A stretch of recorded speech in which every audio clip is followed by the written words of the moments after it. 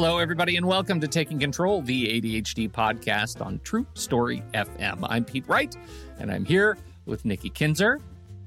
Hello, everyone. Hello, Pete Wright. Hello, Nikki Kinzer. Why so soldiery? I feel like I'm in a cadet review. You know, what was funny is I started working with a new client who has listened to us for a long time, and I pushed, unmute on Zoom, and I said, hello, and she goes, hello, Nikki Kinzer. And it totally threw me for a moment. I'm like, whoa, are we recording a podcast? What are we doing here? That is amazing. More of that. Yeah. That is amazing. It was pretty cool. It is very cool. Would you call that a win? Are you celebrating that as a win? Yes. Of course, that's a win. Is seeped into the brains of clients. That's fantastic. Well, yes. I'm glad and you're I just go by celebrating Nikki Kinzer. Yeah, it's like yeah. It's like Sade, but you're not cutting the name off. You're just adding to it. Right? It's just more one. Nikki Kinzer. Nikki Kinzer. Pete Wright. Pete Wright. There's I got rid of the space legally. It's just Pete Wright. Right. That's all it is anymore. Well, I am so thrilled about our show today because we are meeting the third of our new coaches at TCA. Lynn Warner is here. Nikki. Yes, she is. And I'm so excited to talk Ian to her. And Aviva and now Lynn. Good job. Good job. Thank you. Well, they're wonderful, and I'm honored to have them as part of our team for sure. Well, I sure am too, and so honored to be able to introduce them all as we have over the last over this last 3 weeks. It's been a real treat to get to know them and to as we wrap up the year and the season to be able to do a little bit more of this. We've got all kinds of fun stuff coming up in November. Melissa, Discord Mom, has planned my curriculum of podcasting for Techvember. And so we're going to revisit a lot of old shows. So that's something to look forward to. If there are things that are now wrong, or I don't know, she built a whole thing for me to review and then podcast about. So get ready because I have a punch list. November. Yeah. Tech-Ovember. That's exactly it. I'm very excited about Techvember. I think, Techvember. Maybe there's an apostrophe in it or something. I don't know. Anyway, before we dig into our conversation with Lynn today about celebrating ADHD wins, you should head over to TakeControlADHD.com and get to know us a little bit better. You can listen to the show right there on the website or subscribe to the mailing list, and we'll send you an email each time a new show is released. But to really connect with us, head over to the Discord community. It's super easy. You just jump over to TakeControlADHD.com/Discord, where it will whisk you over to the general invitation and login page. If you're looking for a little bit more, particularly if this show has ever touched you or helped you understand your relationship with ADHD in a new way, we invite you to support the show directly through Patreon. Patreon is listener-supported podcasting. With a few dollars a month, you can help guarantee that we continue to grow the show, add new features, and invest more heavily in our community. Visit patreon.com/theADHD podcast to learn more. Do we have any news, Nikki Kinzer? No news. No news. I want to go into our interview. Let's go ahead and talk to Lynn, shall we? Lynn? Yes.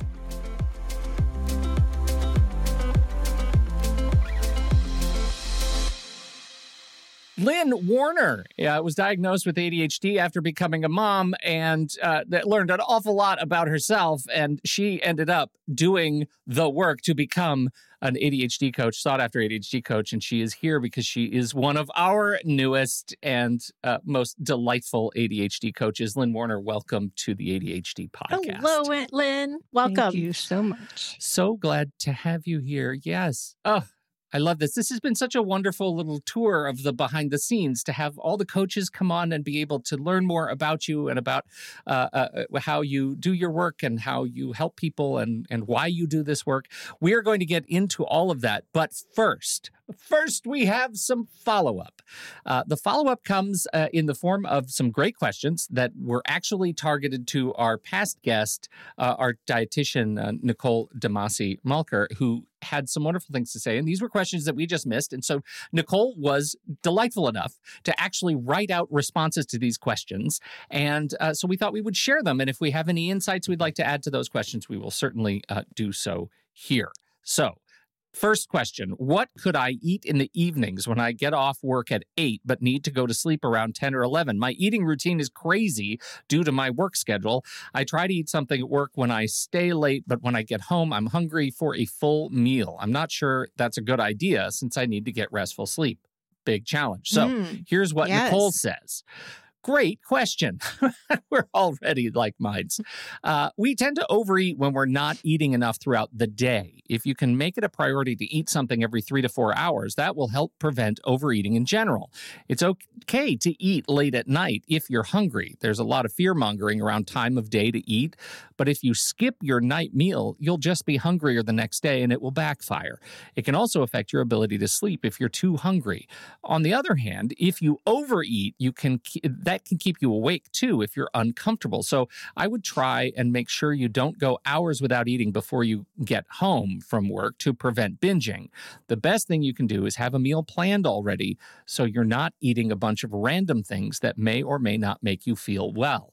Amen to that, right? Like, I think the biggest lesson for me right there is the fear-mongering around time of day to eat. I know I carry this sort of ghost over my head that says, hey, don't eat after a certain time or else it'll mess up your sleep. But I think, do you guys have any thoughts on that? It's finding that balance. Yeah, it's definitely finding that balance. And I like how she says at the end, not eating a bunch of random things. Yeah. I remember when I was worked in retail and I would get off late and I would be hungry and it was always potato chips. That was like my random thing. And I would just eat them until I was full enough and then I would go to bed. Yeah. Not healthy. This is not what we want you to do. No. Not a good thing. But yeah, finding that balance and it's tough when you have a weird, odd work schedule, especially if it changes a lot too. Of course, from day to day. For me, often I'll wake up in the night hungry. So I'm still experimenting with what's the right way to get to bed and sleep through the night. That's interesting. I don't actually wake up hungry, but I do know that feeling of like feeling like at the end of the day, did I forget to eat? I better catch up. Right? Like, oh no, I skipped lunch. I better go ahead and eat everything now. Which then makes you feel bad because you've eaten too much. I know that feeling very well. Yeah. Oh yeah, you've eaten too much. Yeah. Sleep terribly. Wake up and you're feeling bad. So, okay, what are some quick filling snacks that aren't nuts or cheese? Nicole's response. So Nicole says the goal is to choose a combination of carbs and protein so you fuel your brain and keep your blood sugars stable to regulate your mood and your appetite. Some great combos: peanut butter sandwich or any sandwich with meat. Choosing whole wheat bread will help keep you fuller longer. Yogurt or cottage cheese and fruit. Pita bread and hummus, tuna and crackers, protein bar, deli meat roll-ups, dates and peanut butter, roasted edamame or chickpeas, smoothie made with both fruit and protein. Yeah. Leftovers. What a great list. But you know what? I'm going to go ahead and add here, not leftover potato chips. Let's go ahead and say that. Leftovers. Leftovers with lemons. But what a great list, because I think, we do always hear about nuts and cheese. And if you're bored of those things or don't like those things, it's a nice variety of different things to choose from. For sure. So thank you. I believe those questions came from Lily that we missed. And so Lily, I'm sorry we missed those. And thank you very much to Nicole for reaching back out and answering those questions. Hope they help others as well. Okay, let's transition. Lynn Warner, so glad you're here. Let's start. Just talk to us a little bit about how you ended up in coaching. It's really funny you asked that question because you two are instrumental. So I'm kind of a homegrown coach for you guys. I started listening to your podcast while I was going through the process of diagnosis, which, like for a lot of people, took a long time. And what I loved about the podcast was that two things. One was your tone is so much more positive, where, you're talking about the challenges of ADHD, but the fact that you guys could laugh and banter about it instead of it all being this drag and all the negativity that we feel with ADHD, especially undiagnosed. It was just a ray of sunshine for me. So, That and the fact that your audio quality is fabulous. And some ADHD podcasts, I won't name any names, but they're harder to listen to, frankly. Good job, It's harder to get the content. Thank you. Thank you so much. Anyway, so I did... My cup runneth over. Good job, Pete. I did an accountability group with Nikki, and part of that entailed a one-on-one conversation. And I wound up asking Nikki about how she became a coach and put myself on the mailing list for the training academy. And it took a little while, but eventually everything lined up, and that became the thing I really, really wanted to do. I did it during the pandemic, and here I am now coaching, where you guys kind of created it. It's lovely. I know. Thank you. It's so fantastic. I'm honored that this show inspired you so. And now we are here to talk about, celebrating ADHD wins. The way I was thinking about this show before we started to record was that, ADHD can feel like a nice big heavy sack you're carrying over your shoulder all the time. And it takes some real intentionality to stop and evaluate, what am I winning at? What am I doing right?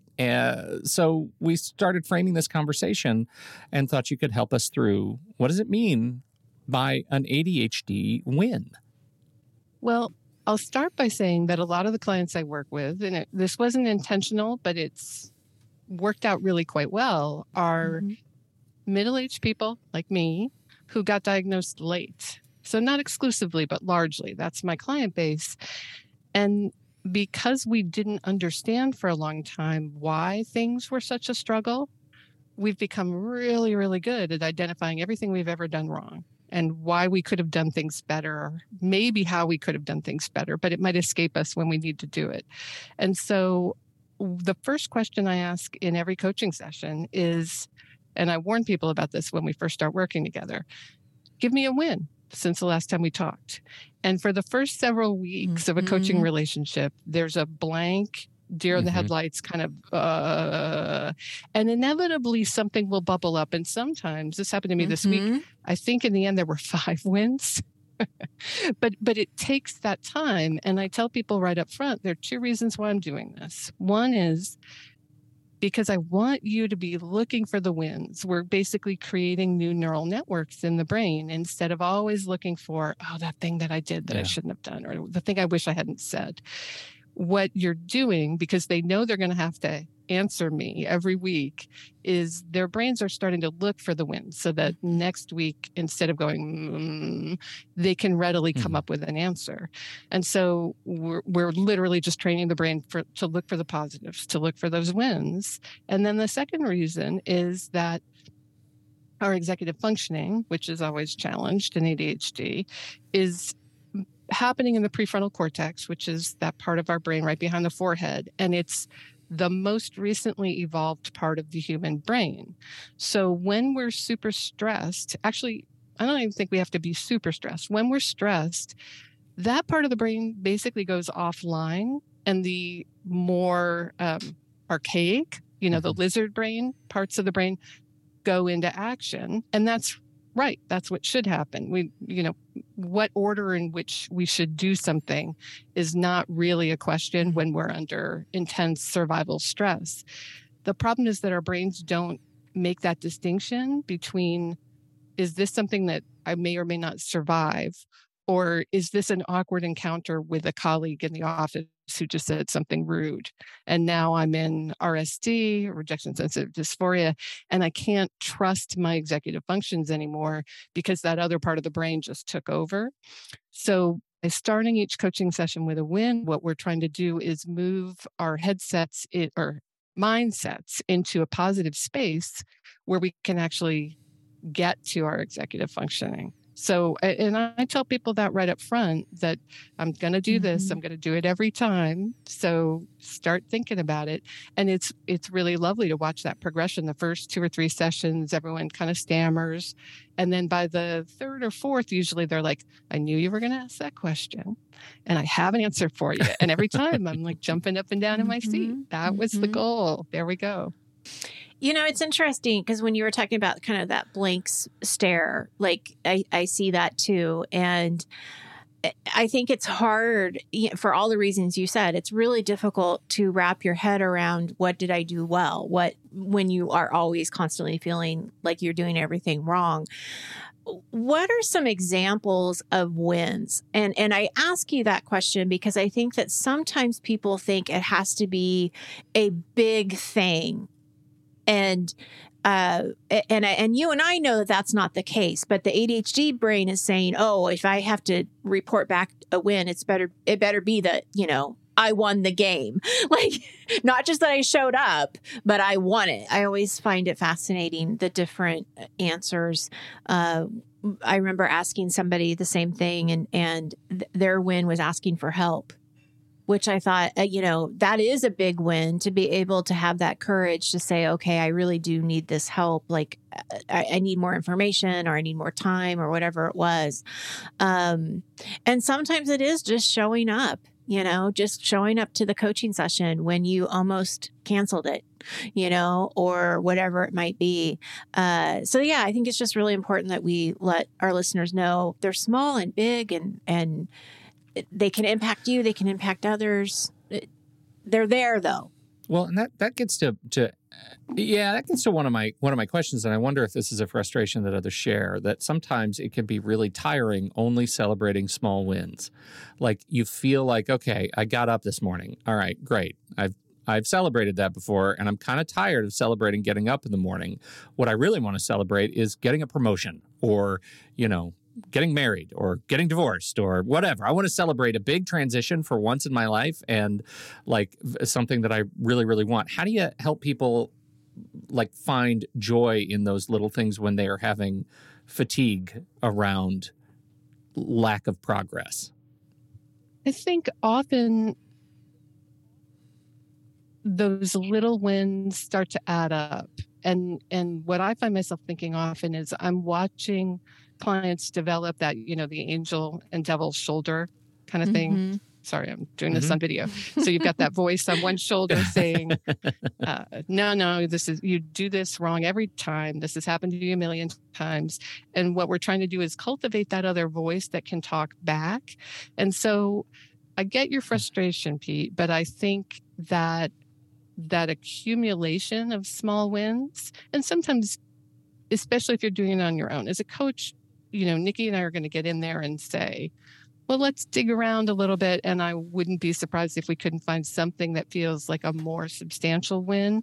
But a friend of mine who's a therapist used a phrase years ago that I absolutely loved, which was she sees her job as taking a machete to the neural networks of clients' brains so that they can create new pathways.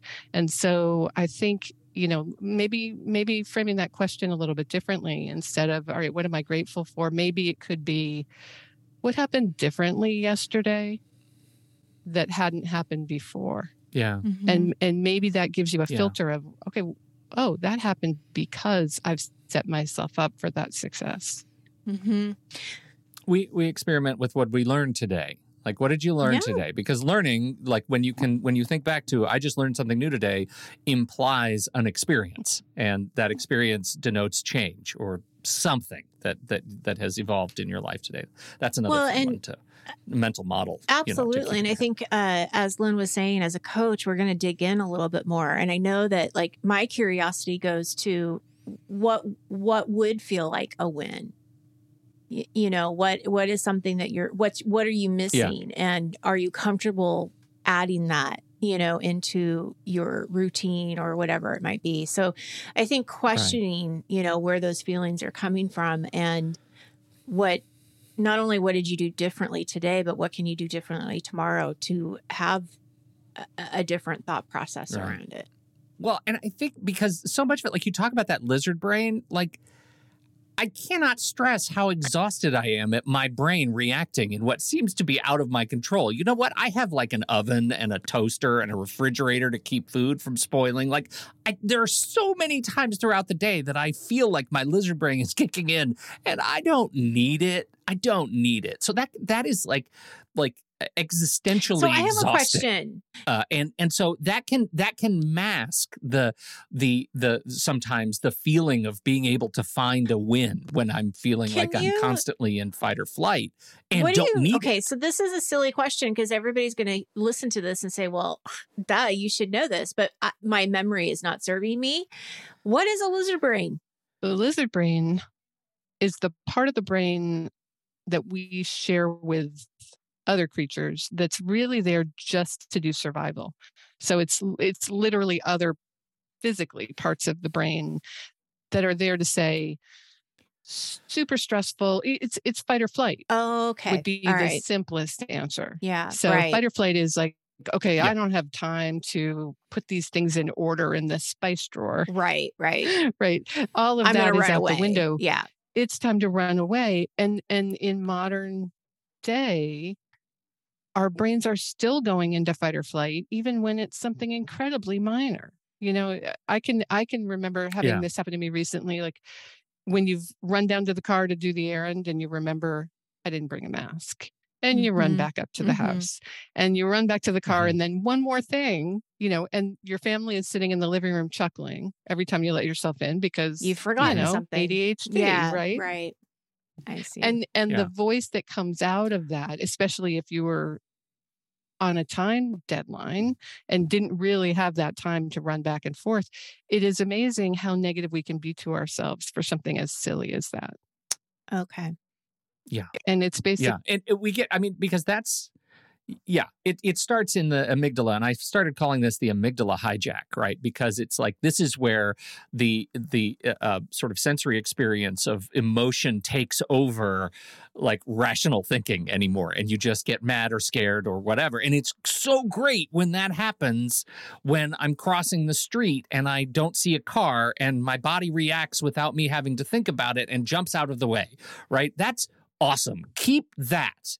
You know, lizard brain, like do that job. But like you say, when I get terrified of the spice drawer, that's where we need to draw a line.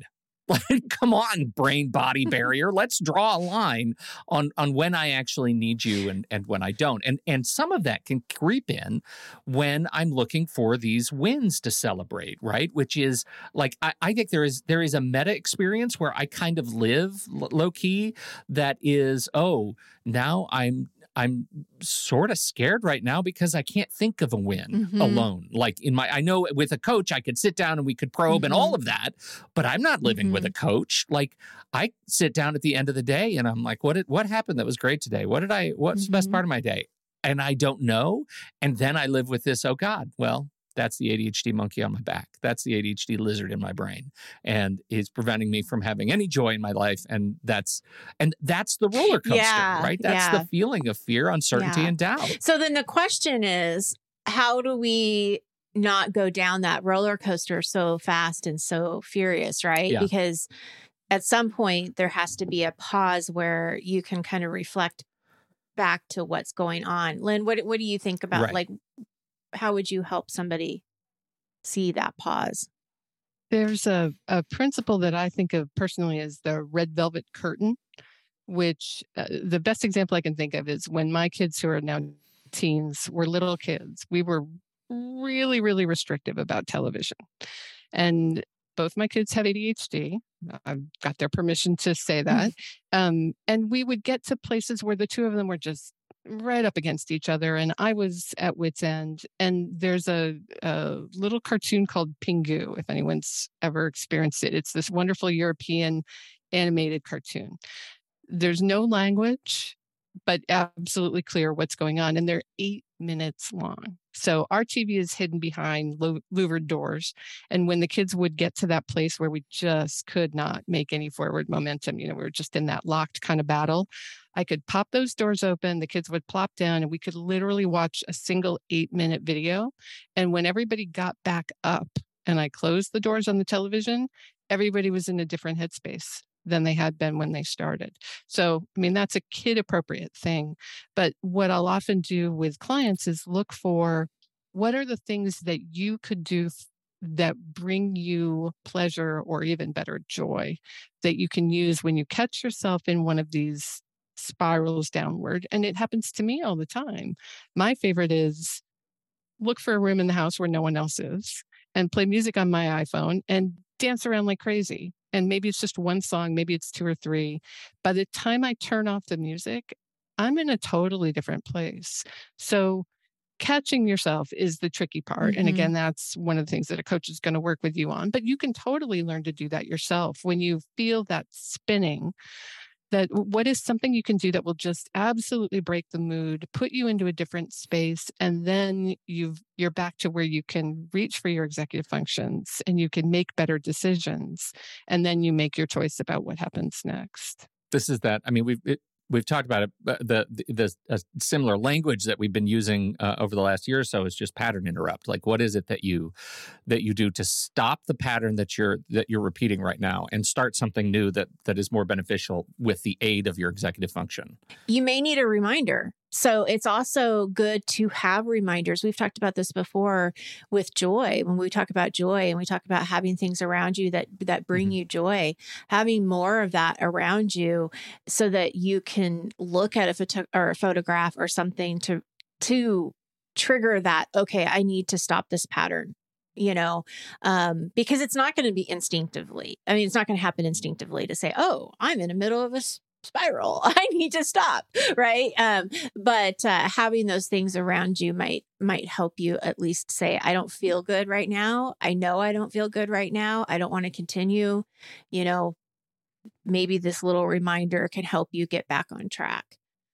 So how does this relate to leaning into your strengths, like being able to sit back and recognize what is it that I'm good at? What is this? I don't know what we're talking about, a sort of psychosocial skill or a practical skill. How does leaning into my strengths aid in celebrating my wins? I think we're kind of revisiting the angel devil voice a little bit too here, where the devil voice tends to be so loud for us. We're so, especially again, people who've been diagnosed later, which was me. We've spent literally decades telling ourselves like, this is so hard. Why does this seem incredibly easy to everybody around me and so incredibly hard for me?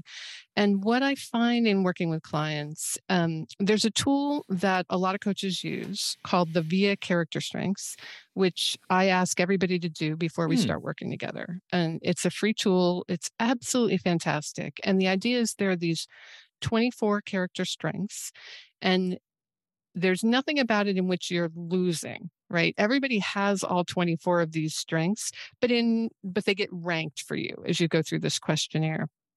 And the top 6 or 7 are typically referred to as signature strengths. And what I find is that signature strengths are usually the things that are so deeply baked into our personalities that if someone were to compliment you on one of those things, you would shrug it off. Like, I don't think it's thank you, strength, but just right. You hear that. Yeah. Exactly. Right. Like it's just literally a shrug. Like, no, I don't have to work at that. I don't think about it. And because of that, we don't see those as strengths. We see those as things that come naturally. But one of the joys of getting to work with all these different clients is getting to watch how those 24 things get re-ranked for each person. And so the same thing that one person is striving for and really, really struggling with is number 1 on another client's list. And they literally would just go, that's easy.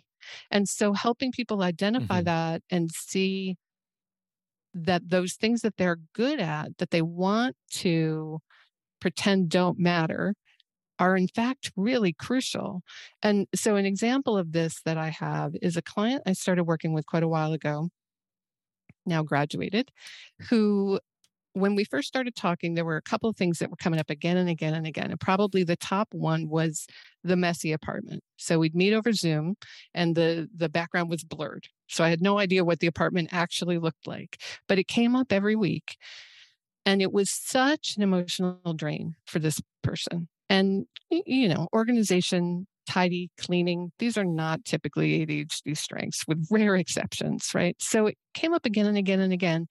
And what happened over a period of time was this client decided that maybe what they needed was house cleaners to come every other week. And part of the reason we were talking was that they wanted to find a job and they weren't able to do it.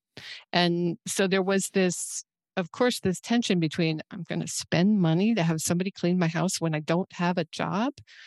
They finally made the decision. They hired the house cleaners, and within a month they had a full-time job. And I thought, that was no accident. This was somebody, instead of bedeviling themselves with the thing that they weren't good at, they hired somebody to do that, got themselves out there. I believe they got that first job that they interviewed for, and they're still there and still enjoying it. And so there's that great sense of, if we stop threatening ourselves with all those things that are hard and instead let ourselves take that easier route, there's real success to be had. You think about the Richard Branson, the famous ADHDers, or Adam Levine comes up a lot too. These are people who have been able to play to their strengths. And part of it, of course, is financial success means you can hire people to do everything else for you. But right? So it's easy to shrug off that stuff that you don't want to do. But I love to look at that model and think, how many of us, if we were in a position to just farm out the work that we think we should be able to do, but really don't like to do at all, wouldn't that let most of us free ourselves and move much more happily toward the things that we can fly with? Great example. It is a great example. And I think part of the lesson, though, is like, how are you approaching, or conceptualizing what you can let go of? And you bring up financial resources. That's number one. My hypothesis is that some of the frustration will come from just not approaching critically enough the opportunity to give stuff away. If you if you really thought about it, there probably is some stuff you give away without costing you an arm and a leg. I guess that's what I'm trying to say. Like, have you really gone through the things that you don't love doing, or that are getting in the way of you, as you say, finding that new job? But I'm sitting there listening to this and thinking of somebody hearing it, it's like, it must be really nice if you're Adam Levine to be able to do that. I would love to pay somebody to go get my dry cleaning, just to be stereotype. Do you have any thoughts on how you can break that process down for somebody who might not be living with Adam Levine's resources? Which also is everyone. Right. We know you're listening. Long-time fan. Yeah. Yeah, right.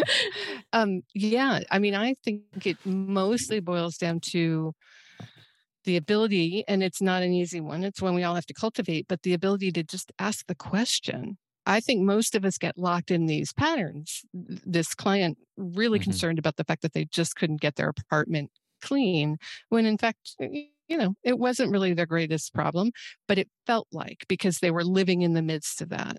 I've had multiple conversations with clients recently where their difficulties in a job seemed to the client to be entirely their own fault. And in fact, you can ask the question and say, is it possible that there are jobs that wouldn't put you in that position? And you see kind of eyes go wide of, never, this is my job. This is what I do. I'm used to bumping up against the same barriers and making similar mistakes. And I think that, Nikki, you just said this, that pause, that ability to stop for a second and try to get a different perspective on a familiar situation is probably what it comes down to. That while we see ourselves we don't even see the problem. We're just living the problem. And when we can step back. And assuming that it's you, assuming that we're the problem. Yeah. And I think that's really true. And I think this also goes into this thought process that I have to do these things like everybody else does them, or I'm not good enough, or I'm not good enough to do this job. And, a lot of times with the work that I do, it's learning that we're not trying to put our circle selves into a square.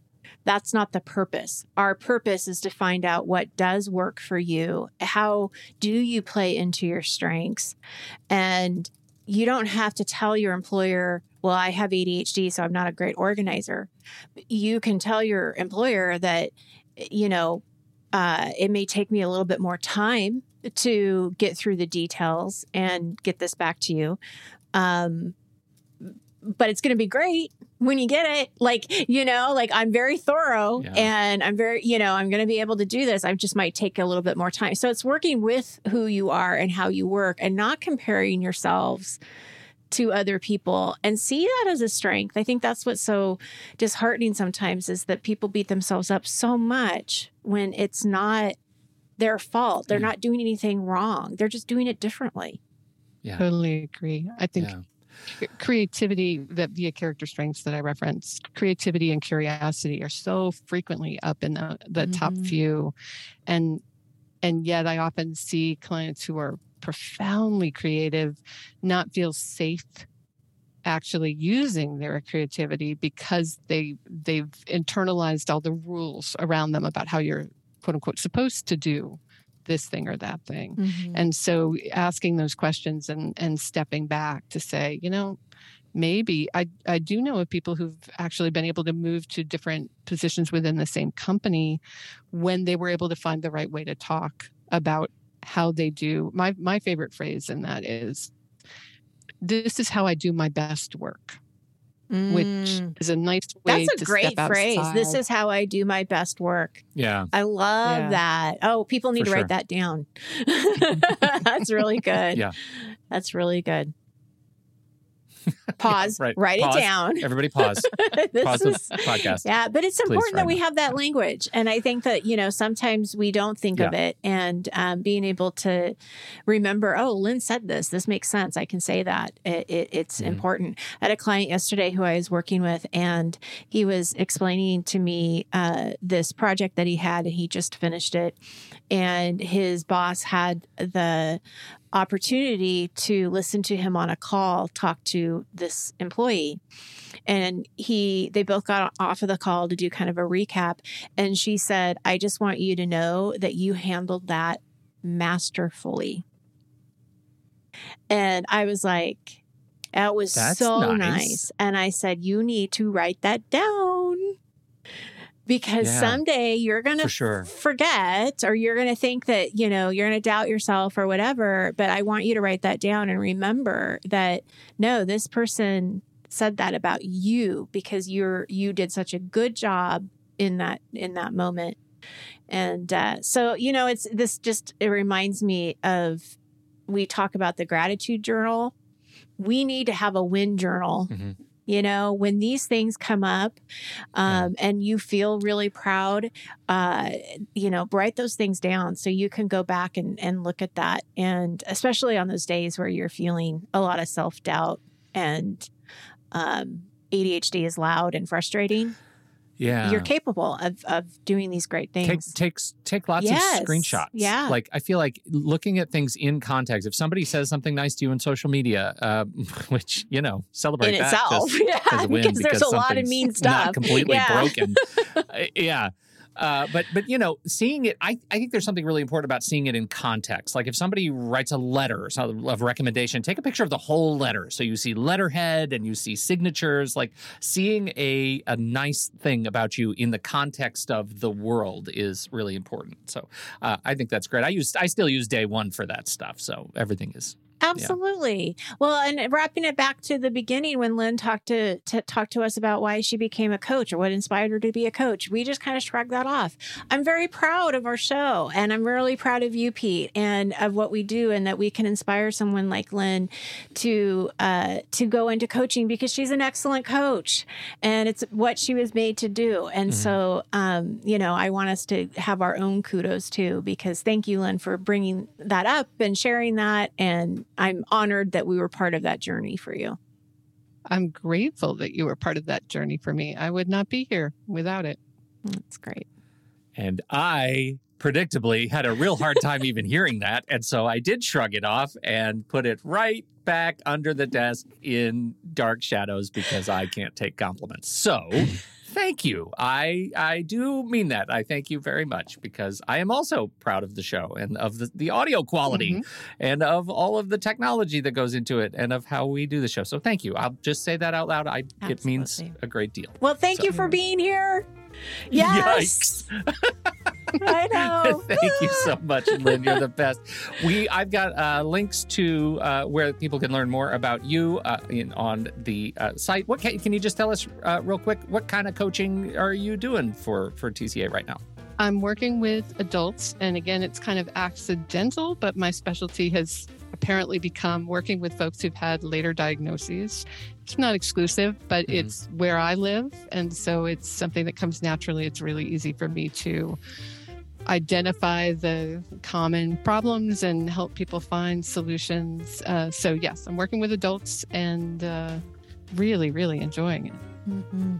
Well, it means the world to us and to those you're working with. Thank you so much. You can learn more about Lynn. And I think, are you actively taking new people right now, or are we waitlisting? I think we might I have be a waitlisting. little bit of room, and I probably have a few people graduating in the near future, which is bittersweet, but something I'm proud of. Okay. Absolutely. You got to let him go. Fantastic. Let him fly. Let him fly. Well, we sure appreciate you, Lynn. Thank you, everybody who is listening to the show, for listening and downloading. We appreciate your time and your attention. Don't forget, if you have something to contribute to this conversation, we're heading over to the Show Talk channel in our Discord server, and you can join us right there by becoming a supporting member at the deluxe level. On behalf of Lynn Warner and Nikki Kinzer, I'm Pete Wright, and we'll see you back here next week on Taking Control, the ADHD podcast.